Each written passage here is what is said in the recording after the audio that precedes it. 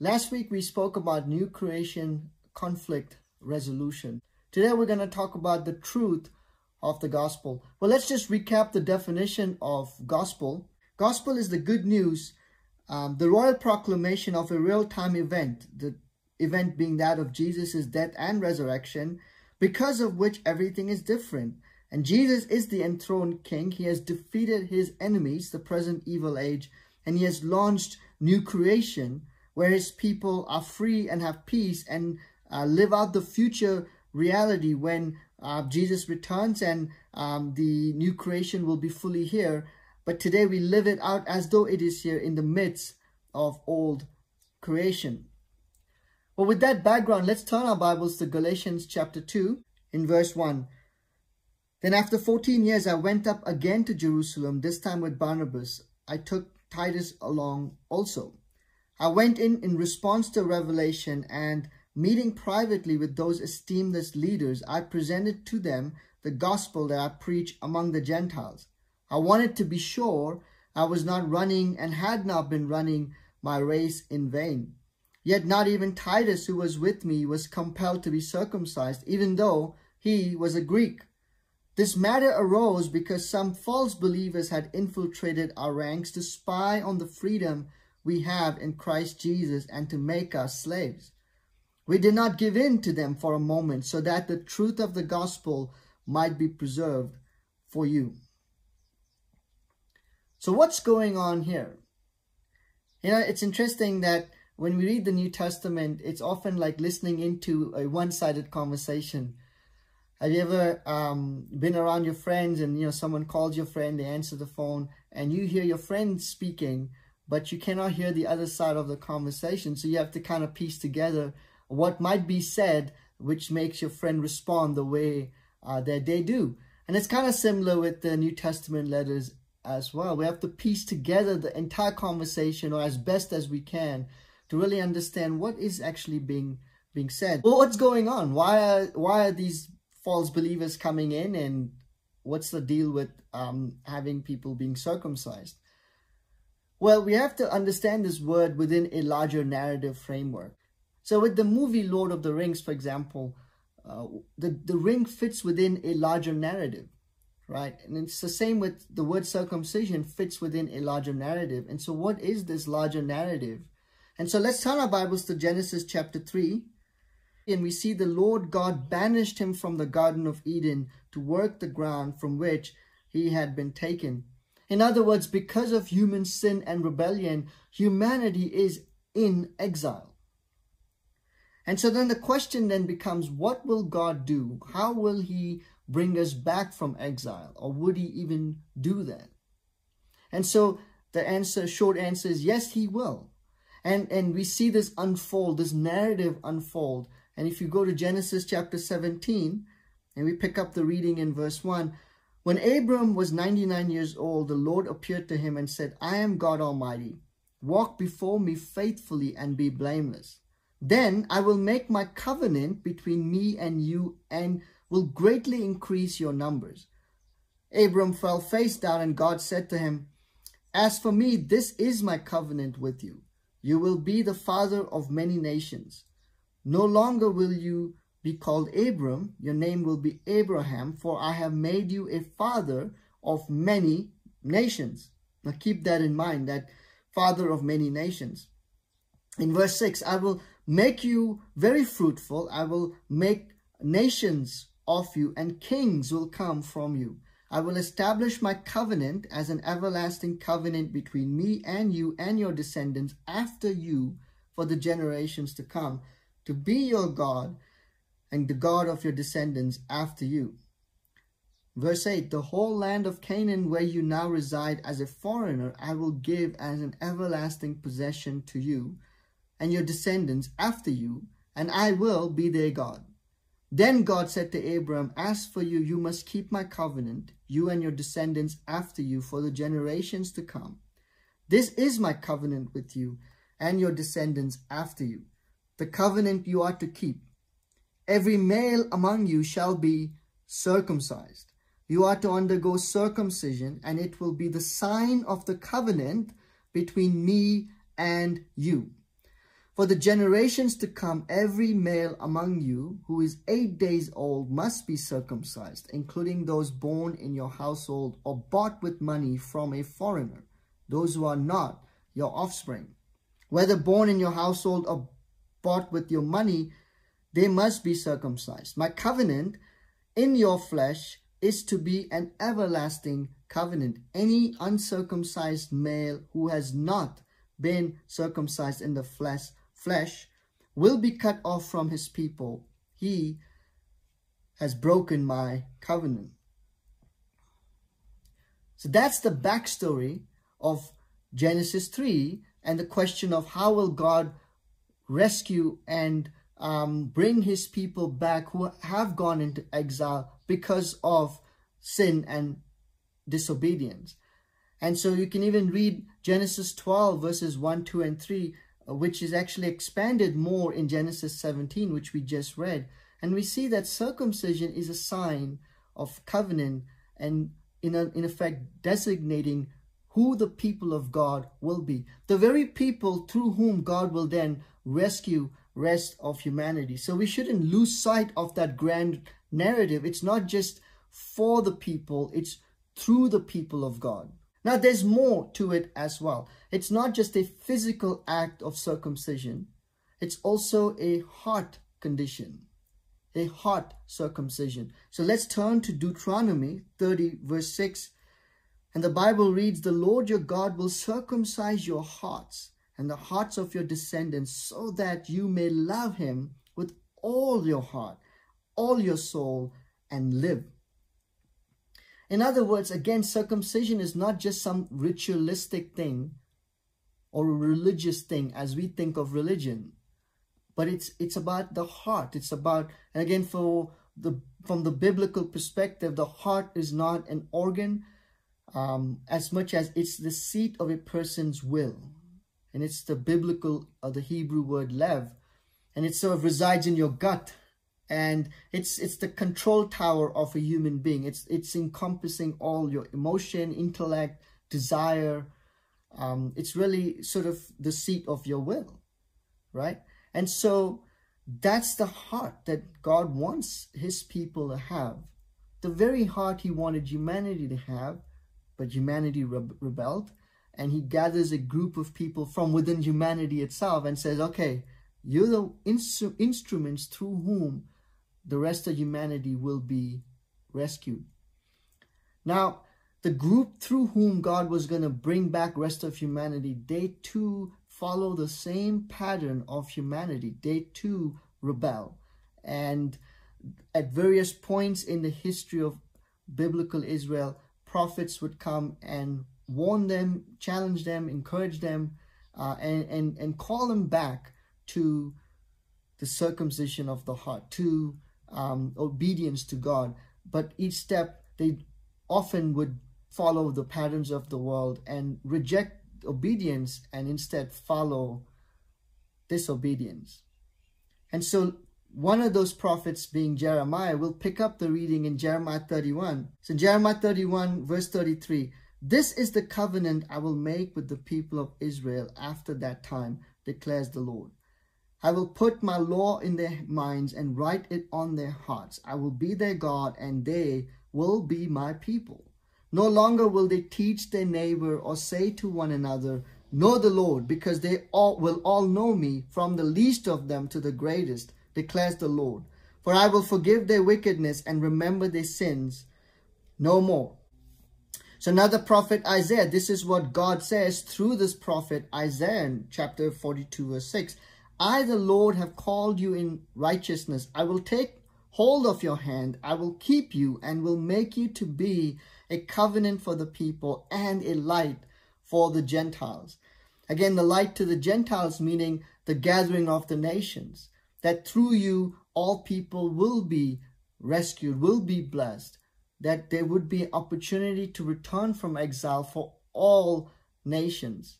Going back to Jeremiah 31, the need for a new covenant was there because the people of God were following the pattern of rest of humanity and violating the covenant that God had made with them. So let's turn to Matthew 26 verse 27, this is what Jesus is saying. Then he took a cup, and when he had given thanks, he gave it to them, saying, "Drink from it, all of you. This is my blood of the covenant, which is poured out for many for the forgiveness of sins. I tell you, I will not drink from this fruit of the vine from now on until that day when I drink it new with you in my Father's kingdom." Again, Jesus is saying that he is now the bearer of the new covenant. But there's something else at play too, an imagery that Jesus is invoking, and that is of a new Exodus. That is of Passover. We go back to the Old Testament. In the book of Exodus, God's people had to be rescued with a mighty hand when they were enslaved by Egypt. And Passover is that monumental, momentous moment when God's people were launched from slavery to freedom. And Jesus is deliberately echoing this event. Why? Because Jesus is saying in and through his death and resurrection, he's launching new creation. He's launching a new exodus from slavery to sin to freedom in Christ. He is doing what God promised Abraham to do, that in order to reverse the curse, in order to open up the access for all nations to return from exile, God made a promise to Abraham that through his people this would happen.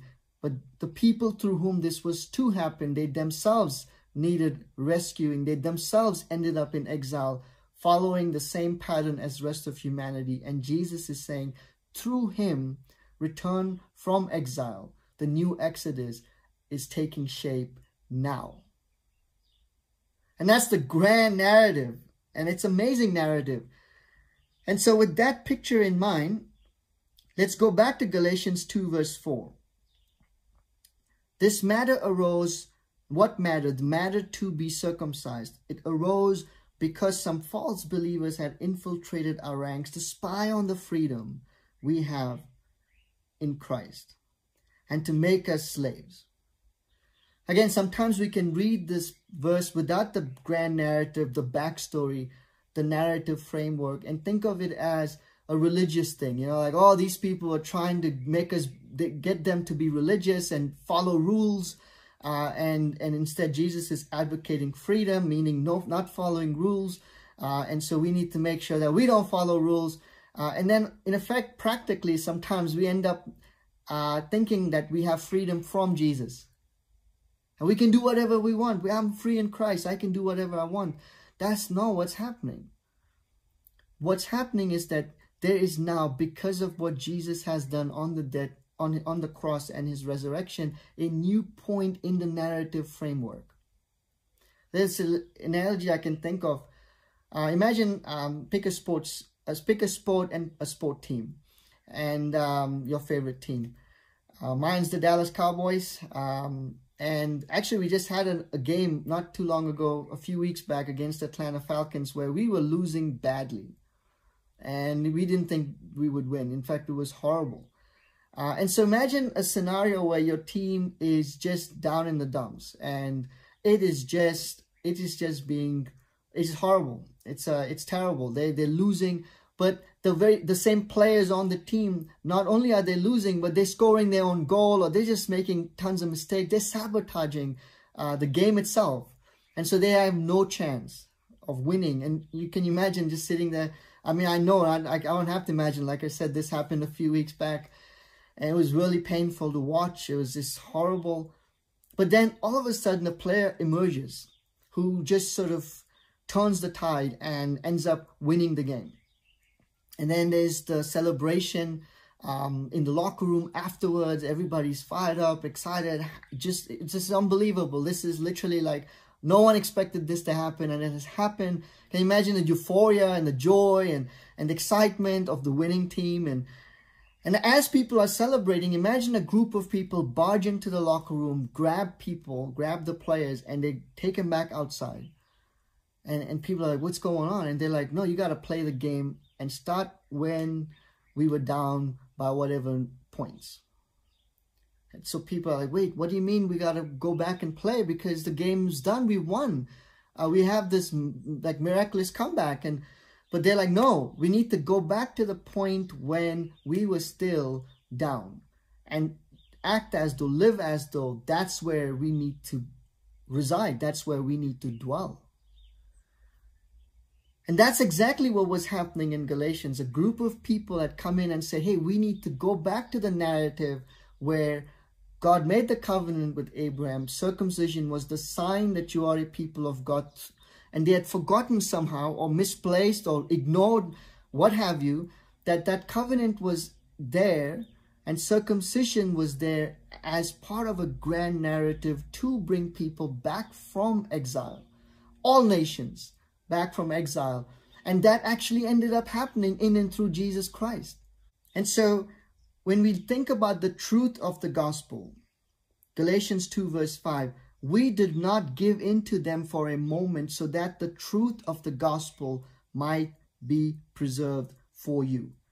So what is the truth of the gospel? That King Jesus has launched new family of all nations that is inclusive of gender, ethnicity, what have you.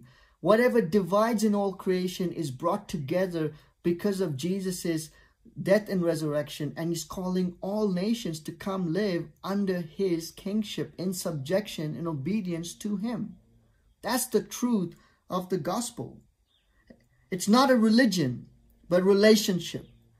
Not a set of rules, but relationship. It's not division, but unity. And that is the truth of the gospel. Let's turn to 1 Timothy 4 verse 16. The Bible reads, watch your life and doctrine closely, persevere in them, because if you do, you will save both yourself and your hearers. Now, too often we can reduce the truth of the gospel to a set of teachings or rules or instructions.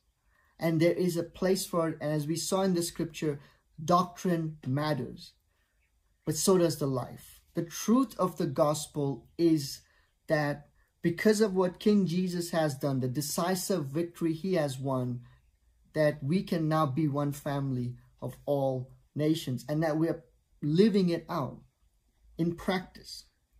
Our connection with God should result in connection with God's family of all nations and God's mission to all nations. That is the truth of the gospel.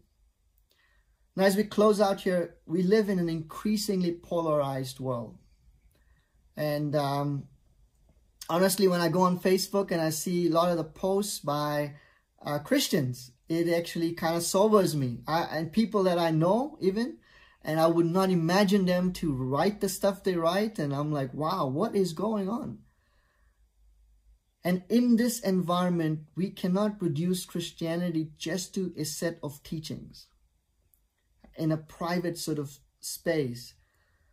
Although doctrine matters, like I said, and as this scripture says, more importantly than what I say, watch your life and doctrine. So we do need to be mindful and act on this teaching. And the teaching, the truth of the gospel is our connection with God should result in connection with God's family of all nations and God's mission to all nations. That includes how we treat people who think differently than us, who look differently than us, who see the world quite differently than us. How do we, who have different political affiliations or whatever other affiliations you can think of, how do we treat in reality, in real time? That is the truth of the gospel. And how do we preserve this truth of the gospel? Because the truth is, we're going to have different people, like we see in Galatians, come in and basically not live according to the truth of the gospel. If you're watching this video and you're wondering, man, I want to know more about the truth of the gospel, I'll be happy to connect with you, study the Bible, or connect you with someone who could study the Bible with you. But again, I really hope and pray that because of what King Jesus has done, we can pray and think about, reflect, and go back to these scriptures, go back to the grand narrative, and plug ourselves within the right narrative framework that then shapes our identity, both individually and collectively, so we can guided by the Holy Spirit, live out the truth of the gospel in how we treat one another, all for the glory of God. Thank you so much for the opportunity to be able to present this. Look forward to seeing you next time. God bless you.